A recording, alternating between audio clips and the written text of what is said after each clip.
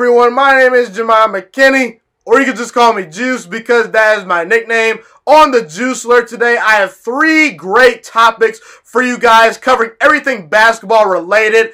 The first topic is just flat out that Bill Russell is the most overrated basketball player of all time. I'm going to tell you why Bill Russell is the most overrated basketball player in history. The second topic I'm covering is a Kevin Durant versus Steph Curry debate. Who's the better all-time player? I will discuss that on the Juice Alert today. And also, I'm going to give you guys some of the biggest takeaways of the Michael Jordan Last Dance documentary series. And on today's episode, to discuss these 3 big topics, I am joined by my dear good friend, Reagan Griffin Jr., who's an aspiring sports journalist and analyst/broadcaster that attends the University of Southern California, aka USC. I have a lot of great respect for Reagan Griffin Jr. He's great at articulating the game of basketball. He's an excellent football analyst, just a great sports analyst in general. I have a lot of respect for him. Also, I highly recommend you guys check out the Reagan Griffin Jr. show, which is Reagan Griffin Jr.'s podcast.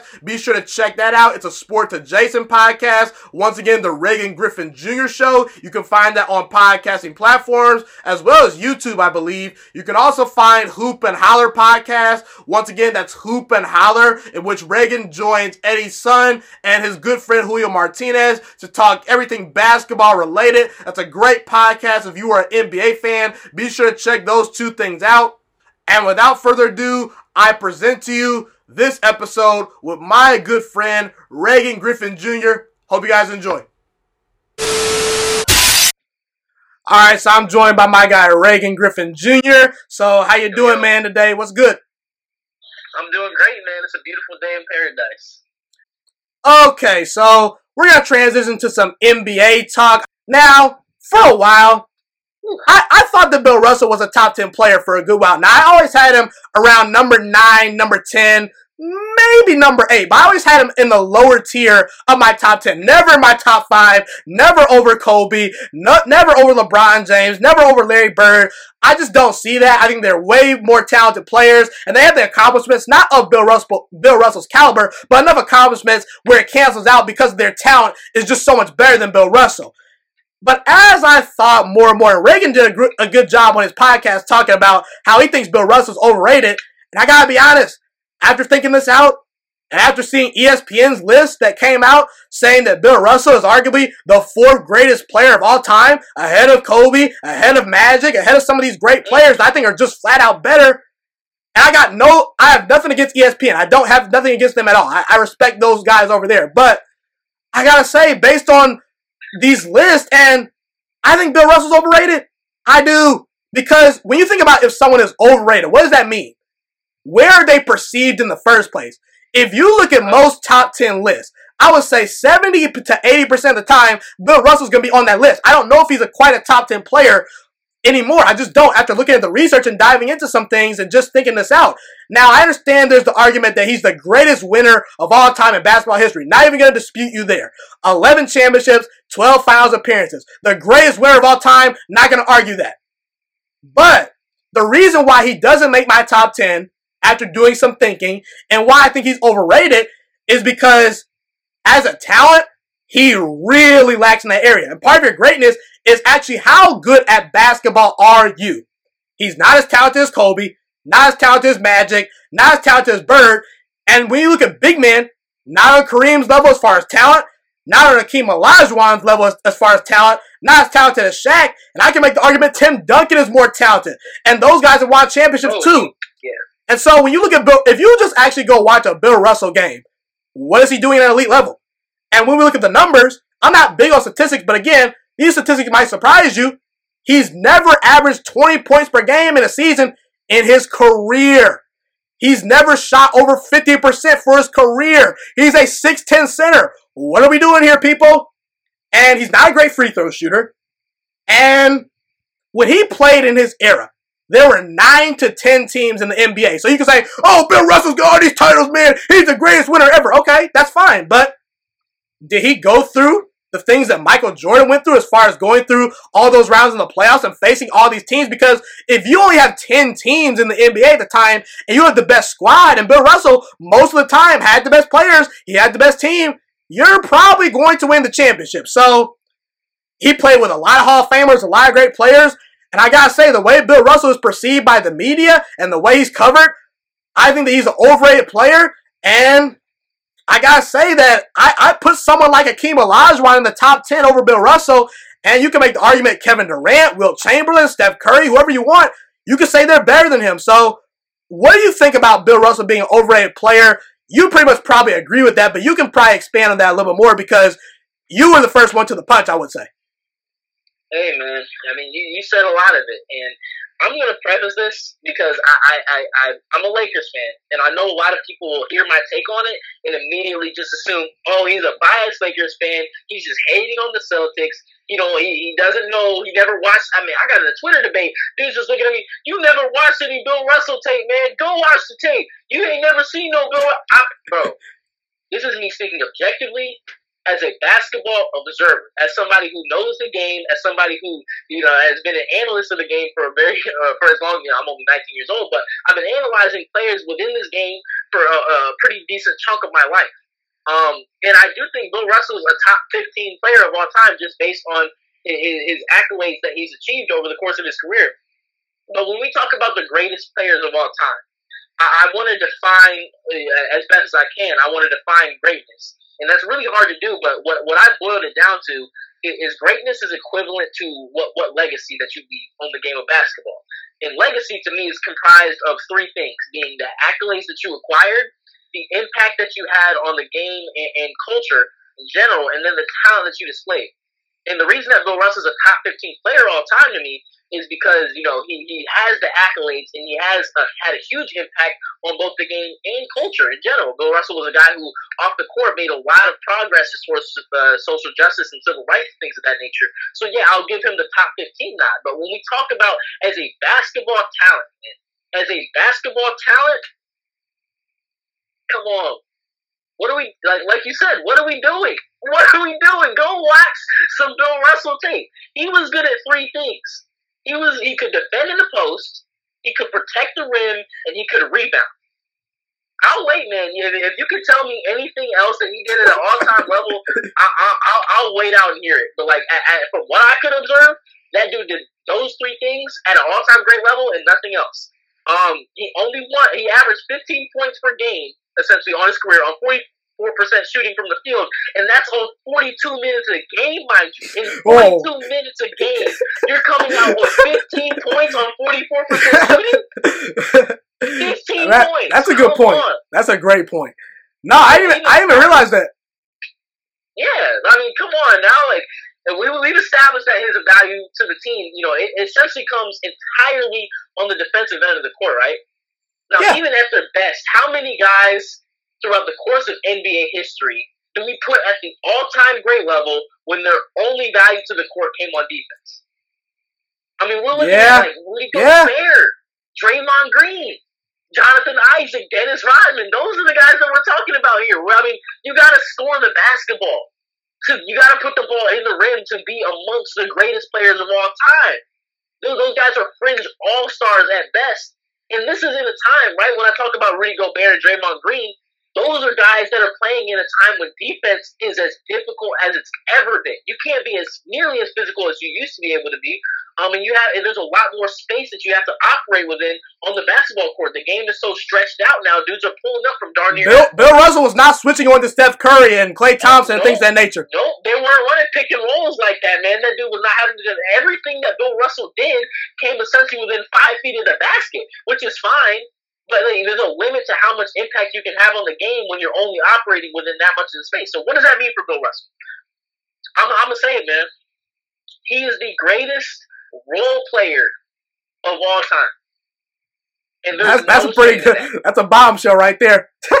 There is no shame in being the greatest role player of all time. Top 15 player, Hall of Famer. I will never dispute that he's a Hall of Famer. I'll never dispute that he's a top 15 player. And to be a top 15 player as a role player, that's insane. That's an insane accomplishment. But he was the heart and soul that drove those Celtics team to 11 championships. He did the dirty work that no one else could do. But the bottom line is, when your impact is rebound, post defense, and rim protection, no matter how well you do those things, you're still a role player. You're a role player at that point, man. You are a role player. And there's honor in that, like I said.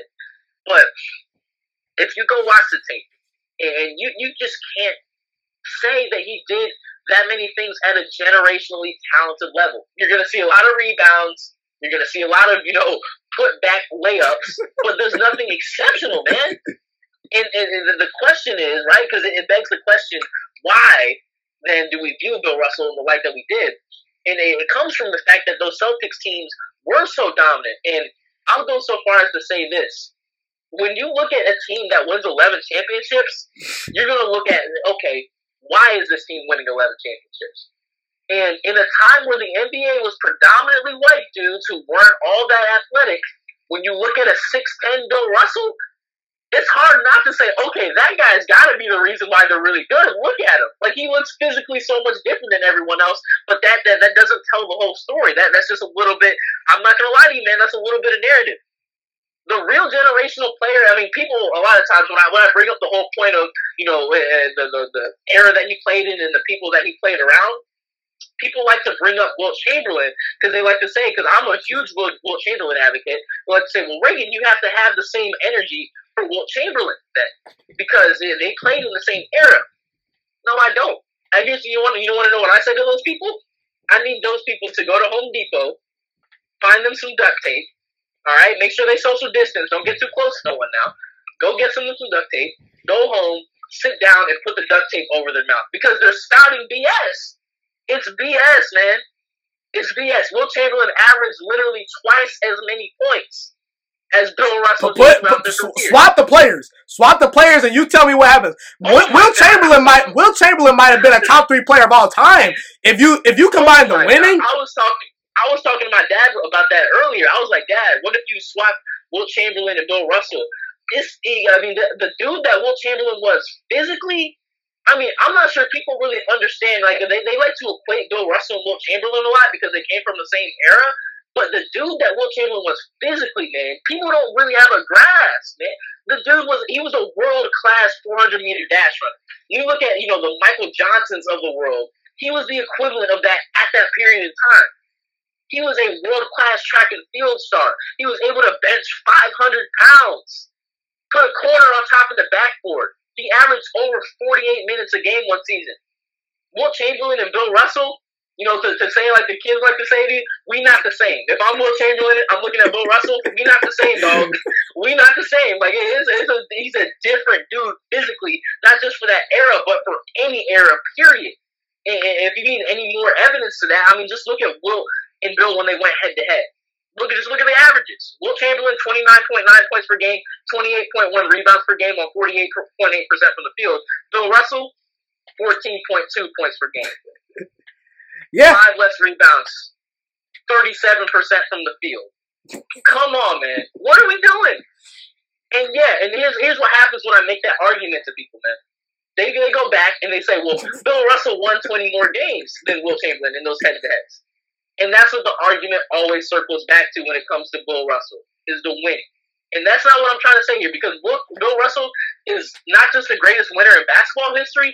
I think Bill Russell is the greatest winner in all of sports history. And for that reason, like I keep saying, top 15 player all time. But when we look at these guys from a purely, objectively basketball talent perspective, Bill Russell ain't up there, man. He's not up there. I refuse to believe it. He's not up there. He was a very, very, very talented role player, and that's about it. And again, this is not to bash Bill Russell. This is just to, say, hey, we got opinions. We got a little bit of a hot take. And again, we didn't do this. The people that are putting these lists out there are doing this to you guys. We are giving you the medicine. We are the doctors. We are saying, no. You need that Robitussin. You need to actually watch the film. You need to watch the tape. Yes, sir. You need to look at things but beyond just championships. And again, it's not a knock on Bill Russell. Top 15 player of all time. I think that he's right outside the top 10. He's probably around 12, 13 range, 11 maybe. And again, I won't be super mad at you if you put him in your top 10. But he better not be over Kobe. He better not be over Magic Johnson. He can't be over Larry Bird. He can't even be over Hakeem. I mean, you can maybe make the argument just simply because Bill Russell won more than Hakeem that maybe cancels things out. But again, it's about what you value. And as I dove deeper more into this, I said, I mean, championships matter, no doubt, but that's more organizational things. That's more team-oriented. Let's talk about the player itself. And if Bill Russell went out there and scored like 30 points per game some years, and then that's fine. But you can't have your cake and eat it too. You know, he was a dominant defender. He was a great rebounder. He was a great winner. He's done a lot of things off the court. Bill Russell, if you were watching this, I mean, no shame or nothing towards you, but I'm sorry, Bill Russell is the most overrated basketball player in history, and it's not because of what I've done. It's not because of what Reagan's done. It's because of what you guys have done by putting him on these lists and saying he's better than Kobe. He's better than Magic. Oh, stop it. So that's all I got to say about that. All right, Reagan. So you think Steph Curry is a top 10 player of all time, and honestly, I'm not going to argue that too much because Steph Curry is lethal. Steph Curry's won titles. He's the greatest shooter of all time. But when you were on your podcast, you said that you would put Steph Curry over Kevin Durant. And I disagree. So I want to debate you on this a little bit. So I'm going to go first. I'm on the Kevin Durant side. And look, you know, I'm not going to be super duper mad at you if you put Curry over Durant, but you're bugging on the low. And I'll tell you why. Who's bigger? Durant. Who's got more scoring titles? Who's got more scoring titles? Durant. Who's the better rebounder? Durant. Who's more efficient? Durant. Who's the better defender? Durant. And when we talk about Kevin Durant, the biggest knock on him is that he blew that 3-1 lead versus the Warriors. And I will admit that happened. Not gonna sugarcoat that. I do think that Russell Westbrook contributed to that as well, but Kevin Durant, he's got to hold that L too. But Steph Curry, let's not absolve him of what he's done. He blew a 3-1 lead in the NBA Finals. And while you can say, oh, Kevin Durant choked, he lost that 73-win Warriors team. Guess what? That team won 73 games. So was Kevin Durant supposed to win that series? I mean, I think most people favor Golden State. I do. And Steph Curry, he didn't play so well in the NBA Finals once LeBron James had Kevin Love and Kyrie Irving all healthy. I didn't see the same Steph Curry that was the unanimous MVP. I'm just saying. And Kevin Durant led his team to the NBA Finals at age 23 years old. People forget that. They forget that. Now, he lost to that Miami Heat team. I think that OKC team was not quite ready to win a title because, let's be real, after LeBron James choked to the Dallas Mavericks, that guy was, you know, he was after everybody that next year. If he had lost the NBA Finals to a 23-year-old Kevin Durant, oh, man, that'd be bad for his legacy. Okay? And he's already got that bad choke job. So, I don't knock Kevin Durant too much for losing that finals just simply because he got there. Steph Curry, meanwhile, 23 years old, while Kevin Durant was getting to NBA Finals, he was missing the playoffs and averaged 14.7 points per game. And a lot of injuries contributed to the downfall of OKC. There were some trades, that James Harden trade, that OKC got hosed in. And we can also attribute Scott Brooks and Billy Donovan and their lack of coaching adjustments to why things potentially didn't work in OKC. Sometimes Scott Brooks was not the best as far as getting, you know, the whole team involved. Not great as far as implementing the creative offense, the ball movement. Same with Billy Donovan, a rookie head coach. And Russell Westbrook, he's very talented, but Russell Westbrook, as far as his turnovers go, as far as his inconsistent shooting at times, I think that held KD back a little bit. You know, when Steph Curry got Steve Kerr as his head coach, he took off. If you give Kevin Durant and Steve Kerr and that OKC team, maybe the roles are switched. That's all I'm going to say there. In the playoffs, I'm sorry, got to take KD over Steph. Kevin Durant has led the NBA playoffs in scoring 4 different times. And when Kevin Durant was on the Warriors, you know who the best player was? It was Kevin Durant, not Steph Curry. I'm sorry if that hurts Warriors fans' feelings. And again, I'm a Kevin Durant fan, so, you know, I supported the Warriors for a little while. But either way, Kevin Durant was the guy that took those shots in LeBron's face. And I believe J.R. Smith's face in game number 3 of the second finals in which he won. He was the guy that hit the clutch shots. And are we sure that if they don't have Kevin Durant, they don't become a dynasty? Are we sure the NBA would have not caught up to the Warriors? I think Kevin Durant extended that dynasty. And Steph Curry, you can't have your cake and eat it too. Can we knock Steph Curry a little bit for saying, hey, you know, I'm a great player, but I had to have Kevin Durant come to my team, and I'm not even the best player on that team anymore. So, LeBron, but real quick, I'm just going to bring up this one last point. Yeah, go ahead. Kevin Durant was giving LeBron James 35, 7, and 5 in those finals. He was undisputedly the best player in those finals. Steph Curry, at times you can marginalize him a little bit, get a little physical with him, put long, lengthy defenders on him. He's not the same player at times. And dare I say, if they had Kevin Durant in that Raptors series, would they have won the finals? I think so. So, why do you have Curry over Durant?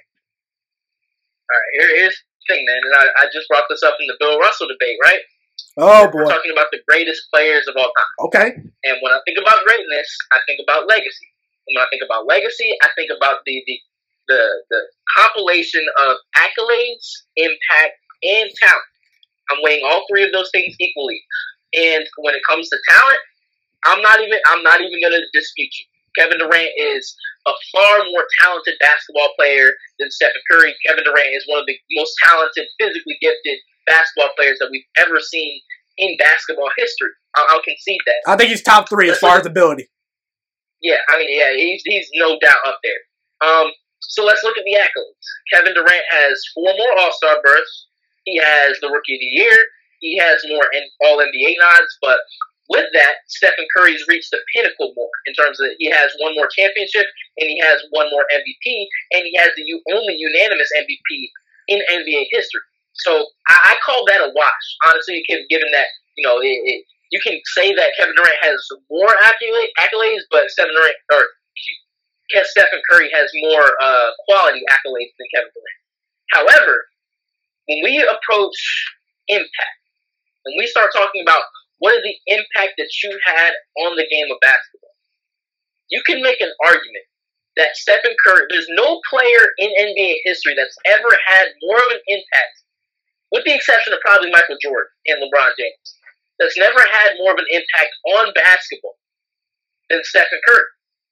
We've seen this dude single-handedly usher in this new era of three-point-oriented, space-oriented, movement-oriented basketball, man. Single-handedly, he has changed the trajectory of the way basketball is played. And I say in terms of impact, in terms of culture, it goes to Jordan and LeBron, obviously. But when it goes in terms of how basketball is actually played, I'm not sure there's a more impactful player in NBA history than Stephen Curry. So, because they kind of have a washout when it comes to accolades, and even though KD is more talented than Stephen Curry, because Steph's impact on the game of basketball was so profound, I give the slight edge to Stephen Curry. Now, here's the thing. I can say that, and I know you probably need a little bit more because not everyone looks at greatness in the same way that I look at greatness. So we talk about the story of Kevin Durant joining that Warriors team. It's a pretty simple question, man. Who needed who? Who needed who more? When we look at KD pre-Steph, he was an MVP, all-world talent, but at the end of the day, that Golden State Warriors team, that was the barrier that he couldn't overcome. He could not overcome getting past that Warriors team. Pre-KD, who was Steph? 2-time MVP, unanimous MVP, NBA Finals championship, coming off the best regular season in NBA history. Who came, head hung, hands in their pockets, looking down, hey, Steph, can I come to y'all? Y'all look like y'all... Draymond was crying a little bit, but go ahead, yep. Draymond had to do a little bit of begging, but here's the thing. KD went to Steph, and that's an indictment on Kevin Durant. If you can't establish it where you're at, and you have to go hop on the bandwagon of something that Stephen Curry essentially established himself, you tell me who's the greater player, man. And you brought up, how Kevin Durant elevated those teams. Those teams would not have been. Let me just put it like this: if you take Stephen Curry off of those teams, versus if you take Kevin Durant off those teams, give me the teams with Stephen Curry on them all day long. Because Stephen Curry was the ultimate engine that propelled that Warriors system forward. When we think about the way that the Warriors played basketball, it was a very space-oriented game. And the reason that there was so much space to operate with on the court is because do you know the concept of gravity, of player gravity? Yeah, I get a good idea. So like the gravity that Steph and Curry carried with him, essentially what I'm saying is anywhere where Steph and Curry is on the court, essentially once he passes half court, you have to account for that dude wherever he is on the court. And that is the reason why we saw Draymond Green be able to have such an important role in the pick and roll game, why we saw Klay Thompson get so many wide open threes. And Stephen Curry is a guy that moved about as well as anyone has ever moved off of the ball. So when you have to account for that dude scurrying around the court all of the time for the entirety of the 48 minutes of the game, that's the engine that really made the Warriors go. So yeah, Kevin Durant was a talented player. He was this 7-footer dude with the handles that could shoot from 35 feet out. But it's easy to disregard that 6'3" dude scurrying around, but I'm telling you, man, that was the dude that was really making everything go. And you can make the argument that when push came to shove and it came to the clutch moments, KD was the ultimate thing that put them over the top. I'll concede that argument because Kevin Durant is a more clutch player than Stephen Curry. However, you don't get to those clutch moments to begin with without the value that Stephen Curry brings to the court. That impact is why he's greater than Kevin Durant. I got a little mini rebuttal. I'm not going to argue about Steph Curry's overall impact just simply because, like you said, he's arguably the most impactful player just as far as basketball goes, maybe ever. But let's not act like Kevin Durant didn't have a little bit of an impact either. You know, you look at centers and 6'9" and 6'10" guys.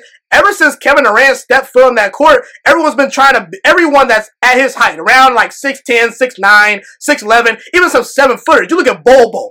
They're trying to be like KD. And you look at some college coaches in the NCAA, some of these college coaches do not want back to the basket players anymore. Okay? As far as big men. You at least need to be able to handle the ball a little bit, be able to at least knock down mid-range shot. And you can point to Steph Curry as far as the evolution of the game, no doubt. But as far as people coming up, they're honestly trying to be like KD if they're around 7 foot, 6'10", or things of that nature. So while Curry may have had more of an overall impact, I think Durant's impact is more underrated than people would get. It's more underrated, I would say. Yeah, it's underrated. And again, here's the thing with Kevin Durant's impact, though, versus Stephen Curry's impact. And the reason why Stephen Curry's impact, to me, is far greater and really doesn't even compare is because what Stephen Curry did, that's repeatable. The reason why Kevin Durant's impact can only go so far is really because Kevin Durant is such a special player. There's no, regardless of how tall you are, there's a rare human being that's able to manipulate their body the way that Kevin Durant is able to at his height. That's not something that, any 7-footer can just go out and do, but any team, can work on their shooting. Any team can say, we're going to move off of the ball. Any team can, Stephen Curry, we've seen the impact already disseminate into the NBA because what he did and what the Warriors did, that's repeatable. They essentially, they revolutionized something when it came to basketball. KD didn't really revolutionize anything because he's such a individually talented player that you can't really repeat that unless you're maybe like a Monty Bates or something like that. You know what I mean? So it's not really so much of an impact because it's not repeatable with KD. What we have with Stephen Curry, that's repeatable. So that's my rebuttal there. And I go back to who would I rather have? I'm starting a franchise. I'd rather have KD. I'm sorry. I know Steph Curry is I'm with you, man. I would rather have KD too because he's the ultimately more talented player. And I've seen Steph Curry be marginalized by longer defenders. And when you get a little physical with him, he's not the same Steph Curry. You can't take Kevin Durant out of the game, honestly. I mean, you hope he misses. I mean, even back when he played Miami in the finals, the guy averaged 30 points on LeBron James' head as a 23-year-old. Now, he may have not been there in the more clutcher moments because he was still, getting his feet wet as far as the big moment goes, but I don't know, man. I just think that Kevin Durant, some people are making the argument he's arguably the best player in basketball, maybe potentially. He's at least top 3 right now. I think that he's just a more better overall individual player. I think it's honestly robbery that he hasn't gotten at least some talk for an all-defensive team. He should at least get an all-defensive third team. I mean, come on, NBA writers. What are we doing here? He's played really good defense. He's very underrated as a defender. I mean, Steph Curry's led the league in steals, I think like once or twice. But I think that I'd take Kevin Durant's defense over Steph Curry's defense. And again, I get the argument, but I got to take Durant. That's not really my point here. Is because as far as individual talent goes, it's It's not even a question. Kevin Durant is one of the, if not the most talented players to ever step foot. You value the legacy part more. It's the legacy that really, and Kevin Durant still has a lot of time and space to improve upon his legacy. So this isn't the end all be all. But in terms of the legacy and the impact that Stephen Curry has already had on the game, when you tell the story of the NBA, and my kids asking me, 20 years down the line, whenever I have my kids, Dad, why do we play basketball like that? Stephen Curry. When we talk about he literally is the reason why teams play basketball the way that they do, we're talking about name it levels of the impact here. When we talk about literally changing the trajectory of basketball history in terms of the way teams function as a unit, that's Stephen Curry, man. That, to me, when you go that far as to affect the game, that's about as valuable as you can be. That's why I always carry so much weight for Magic. That's why Magic still edges out Curry in terms of the point guards to me, because Magic made the game, he made it popular to play with a lot of tempo. It was a very slow game before where it was a lot of back to the basket. Magic had this game where we had the space, we had the movement, and we're moving the ball around, and we're getting up and down this court as fast as possible. And then Stephen Curry was the next evolution of that. So that's why I still have Magic up there, because of the impact that he's had on the way basketball is being played. To me, that's the greatest impact that any player can have on basketball, with the exception of Michael Jordan because of what he did for it culturally. If you change the way the game is played, you gotta be up there, man. I can understand your argument, but I still gotta go Durant for all the reasons I said. But either way, let's move on to Michael Jordan, The Last Dance. I want to get your thoughts on this really quickly. What are your thoughts on, what's your biggest takeaway overall from The Last Dance? We have all the time in the world, so you can go ahead, dive into wherever you want. Just what's your biggest takeaway from MJ as far as what you took away from watching The Last Dance? Yeah, man. Or it could be about Scotty, the coach, just whatever you thought from the episodes. For sure. There's a lot of things to take away. I didn't know about I'm watching this from the perspective of someone that didn't experience it, right? It was a thing that I did with my dad every Sunday night. We would sit down and we'd watch the 2 episodes of The Last Dance documentary. And he's looking at it from the perspective of someone who's lived through it, seen it, and he's reminiscing and looking back on it, right? I'm looking at it from the perspective of someone who didn't see this firsthand. So I'm asking him all these questions throughout the course of the documentary. How do people view this player? How do people view that player? What's the context of this? What's the context of that? So it was 2 very different viewing experiences right next to each other between me and my father. But the biggest takeaway, man, for me, because I always knew people viewed Jordan as the GOAT. I always personally viewed Jordan as the GOAT because of the things that people told me. But I never really got to truly grasp why. You can watch the tape and you can, look at the numbers all you want, but there's nothing like experiencing it firsthand that gives you a true gauge on why this person is viewed in the light that they are. So when it came to the Last Dance documentary, although it was a bit of a biased piece of work, it was not really meant to, do a, multifaceted examination of what Michael Jordan's career was. It was pretty much told from Jordan's perspective, which is fine. What the documentary did such a great job of is putting people who weren't there in that space and making you feel as though you're experiencing what Jordan was to the people that viewed him at that period of time. And now I understand more than I ever did before why people view him as the GOAT. And the reason is that I really extracted, you never saw Michael Jordan get taken off his throne. You saw him. You saw him take himself off. You saw him retire. But in his prime, you never saw Michael Jordan say. You never saw somebody step to Michael Jordan, look him dead in the face, and say, "You're not the best player anymore. I am." And we've seen that by just about every other player in the NBA. When we think about LeBron, and we talked about KD, we've seen KD hit that shot in LeBron's face, look him in the face. You're not the best player anymore. It's my crown now. We've seen Kobe be dethroned by the Celtics. We've seen all of these all-time great players. Even Bill Russell, the greatest winner of all time, he didn't win every single championship. He lost one of them. Exactly. So Michael Jordan, we never saw him during the course of his prime. No player was ever able to step to Michael Jordan and say, "You're not the king anymore. I am." Reggie Miller came close. He came real close to it. He never was able to accomplish it.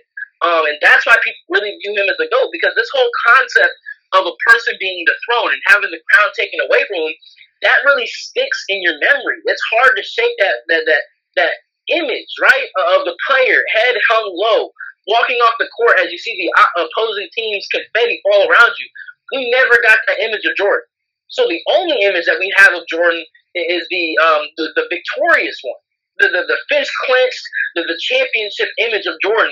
That's the only image that anyone ever has of Jordan in his prime, because he never was dethroned. Once he got that first championship, it was 3 back-to-back-to-back.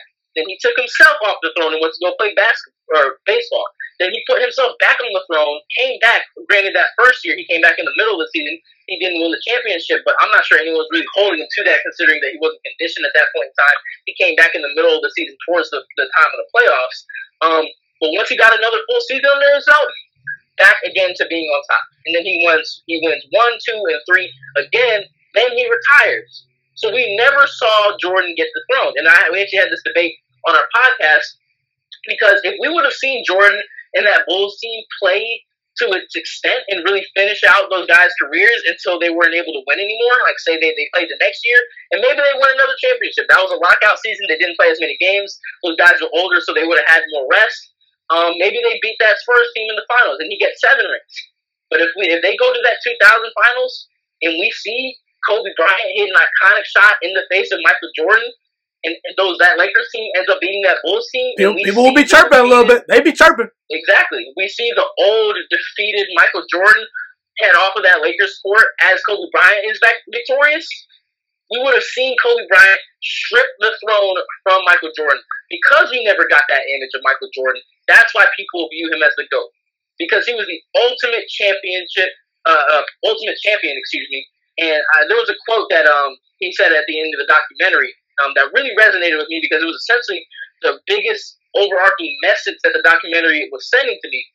Michael Jordan said something along the lines of, "Say what you will about me, but you will not win until I quit." And that's honestly what happened. Exactly. That's the biggest takeaway for me from the Last Dance documentary, is that people view Jordan as the greatest of all time, because no one, when he was in his prime, he was unbeatable. No one could beat that dude.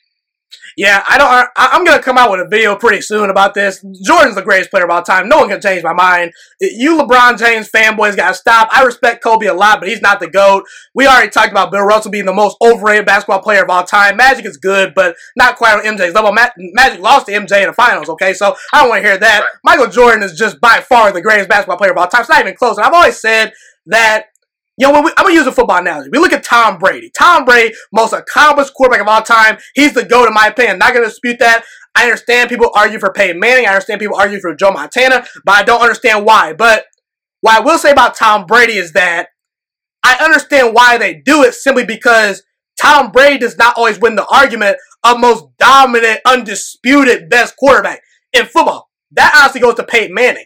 That goes to Aaron Rodgers. Those guys were more talented. Okay, when you look at them, they threw a better football than Tom Brady. Yeah, they threw a better football than Tom Brady. And when we look at Tom Brady, his first 3 rings, I'm not trying to knock him for it, but it's not like he was the best quarterback in football. It's not like he was Patrick Mahomes. It's not like he was Aaron Rodgers. He was more of a game manager, just big on third down. He was a clutch player, but not dominating the sport. Michael Jordan actually dominated basketball. He was one of the most talented guys. I've always said that as far as scoring goes, you know, it's Kevin Durant, it's Kobe Bryant, or Michael Jordan. Whichever 3 you want to put over the other, I don't care. I think Kevin Durant's the most talented scorer of all time. I think Kobe could get the hottest out of the 3, and Michael Jordan combines efficiency, the relentlessness, and just a clutch gene. So I probably give the edge to Jordan as far as greatest scorer ever, simply because he did in a dominant defensive era. He's the all-time leading scorer at 30 points per game. So, yeah, all you people that think Michael Jordan's not the GOAT, I'm sorry, but I don't know. You lose little stripes for me. But either way, my biggest takeaway is that things were different back then. You know, I really think they were, because social media is a real thing today. It wasn't a real thing back then. There was the press releases, there was the newspapers, but it wasn't like Twitter nowadays where people are type, everything. You know, instantly we get the analysis. And I think people back then just appreciated who Michael Jordan was as a basketball player and as a person. And mainly probably because he was just so much better than everyone else. There was a huge gap. Maybe that was the case, but there were obviously critics, but I think people more so appreciated Michael Jordan rather than just tearing him down like they nitpick Kevin Durant, they nitpick Steph Curry, they nitpick LeBron James to a T. Yeah. And I think that Michael Jordan got the criticism no doubt, but if he were playing in today's era, let's say he couldn't get past the Warriors, they say he's James Harden, scores a bunch of points, but doesn't win enough. And when he gets a real head coach in Phil Jackson, they'll say, is Michael Jordan a product of Phil Jackson? I honestly think those would be the headlines that we would actually be reading. And people just appreciated Michael Jordan back then. So that's one of my biggest takeaways. And I just think that people appreciated him. He's the GOAT in my opinion. That's the biggest takeaway I have. I wanted to get your thoughts on the MLB baseball thing with Michael Jordan, the minor league baseball thing. I think that Michael Jordan, if he didn't play basketball, if he spent all his time playing baseball, I think he could develop into a major league player, and here's why. He's got the athletic tools. I played baseball, baseball's more of a skills sport. You have to actually work on your tools. Sometimes being the best athlete doesn't mean you're going to be the best baseball player, but it definitely helps. You can steal bases. You can play the outfield. It allows you to play multiple positions, second base, shortstop, third base, all that good stuff. So from an athletically gifted perspective, Michael Jordan had that, to his advantage. And I think that he could work his body into being more of a baseball player. He worked on his core more when he stopped playing basketball and things of that nature. And I do think that if Michael Jordan got the amount of reps and was brought up just strictly playing baseball with his competitive drive to probably try to win every pitch, to study every pitcher's, pitch or whatever you want to call it. He would just be a student of the game. And when you play baseball, you have to really be a student of the game to succeed in the major leagues because everyone's so talented. And I think that Michael Jordan would be a good baseball player for all those reasons. You think he'd be I don't know how good he would be, but I think he can make a major league roster. Your thoughts? The dude was definitely obsessive about whatever he was doing, right? Like, they talked about how when he was playing Major League Baseball, he struggled with his hitting, and the dude would be up there at 5 o'clock in the morning working on his swing, making sure he was following through and all that. And I'm not the biggest, connoisseur of baseball, but I do know, if you're walking away from the batting cage with blisters on your hands because you were swinging the bat so much, you were probably, willing to put in the work that it took to become a really good baseball player. So I do agree with you. I've heard a lot of stories about how, when Michael Jordan played baseball, he sucked and he wasn't this and he wasn't that. When we think about Tom Brady in a Super Bowl or in any sort of clutch game, when we think about Russell Wilson, there's certain dudes that you just don't bet against. Michael Jordan is one of those people. If Michael Jordan says, "Hey, I'm going to be a Major League Baseball player," I'm not going to be the dude to sit up there and say, "No, you can't, Michael Jordan. You're not going to be able to do that." That dude took everything personally. He probably would have been like, "Oh, you don't think I can become a Major League Baseball player?" And then he probably would have ended up becoming Barry Bonds or something because I said that to him. So I'm not going to be the dude to put just about anything past Michael Jordan in terms of what he can accomplish athletically. I do agree with you. I think he could have definitely made a Major League roster if he really, really put his mind to it. Now, as far as Scottie Pippen, do you think that he's more of, as far as the perception of people go, you think he's more of a loser or a winner from this documentary series? Honestly, I don't have anything against Pippen, but I think that he's kind of more on the sour side of people's minds. I think that people realize that Michael Jordan appreciated him, but he kind of looked bad at times, that documentary. The whole situation with Tony Kukoc, him not going into the game saying, yeah, you want to put Tony Kukoc in there to, take the last shot, fine. I'm not going to be on the court. And then Tony Kukoc makes the shot. What are you doing? Yeah. And then, obviously, he had the whole contract situation. He was underpaid by the Bulls. He despised that. And I understand that. And then him pushing his surgery back, which really affected the team. Michael Jordan to carry the load because Scottie Pippen didn't want to have surgery during the summer because he didn't want to, quote-unquote, mess up his good time in the summer. So, honestly, I don't really care too much. I care about it, obviously, because that's being a bad teammate. But I'm not personally going to ridicule Scottie too much because I understand where he's coming from at times. But at the same time, I think that among the general public, they're looking at Scottie and saying, man, what was he doing? What are your thoughts? I agree with you. Me and my roommate Eddie actually were talking about this. There were a lot of times where the documentary did not do enough to paint Scottie Pippen in a good light. And in the beginning, he was really somewhat of a sympathetic figure because, Jerry Krause was this stingy, micromanaging person, and he didn't want to give Scottie Pippen the money that he deserved, and he essentially took advantage of him because of the background that he was coming from. So he put forth this really long deal with not a whole lot of money, knowing what Scottie Pippen could have become. And then he ended up becoming that, and he was really getting a raw deal in terms of his contract. The only thing that Scottie Pippen did that I fault him for was not going into the game because Phil Jackson made that decision. I don't even fault him for being mad that he didn't get the shot. I fault him for not going in there and standing by his team. Right. The coach's decision. And I give him credit for that Game 6 performance when he had that back injury, versus Carmelo and the Jazz. That was a gutsy performance. So I think that he gets some brownie points from some people, but I still think that there's the perception that people think that he was kind of a bad teammate. I don't really care, but that's how people think. Yeah. Honestly, one of the biggest takeaways for me, outside of anything Michael Jordan related, was that performance with that back injury. Like I'm talking with my friend Julio, and he was a former basketball player. Unfortunately, his career had to end because of back injuries. And he's talking about, man, there's just no way that a human should be able to play through that sort of pain. I mean, you literally see this dude gimping up and down the court. The fact that he can even still be a body out there is remarkable to me. So that was really one of the truly gutsy things that I saw throughout the course of the entire documentary. But it was a Michael Jordan documentary, right? A lot of the creative direction was oriented by Michael Jordan. So if this is Michael Jordan trying to tell the Michael Jordan story, he's not going to delve into matters of Scottie Pippen too much. And one of the biggest failures of the documentary, I think, is not highlighting exactly how good Scottie Pippen was during those years when Michael Jordan left to go play baseball. I mean, the dude was third in MVP voting for a season. And they kind of painted it as once Michael Jordan left, Phil Jackson and the team perfected the triangle offense and became this well-oiled machine in terms of moving the ball and moving around the court. But they didn't highlight exactly how pivotal that Scottie Pippen was to advancing that, because the dude was one of the best players in basketball at that point in time.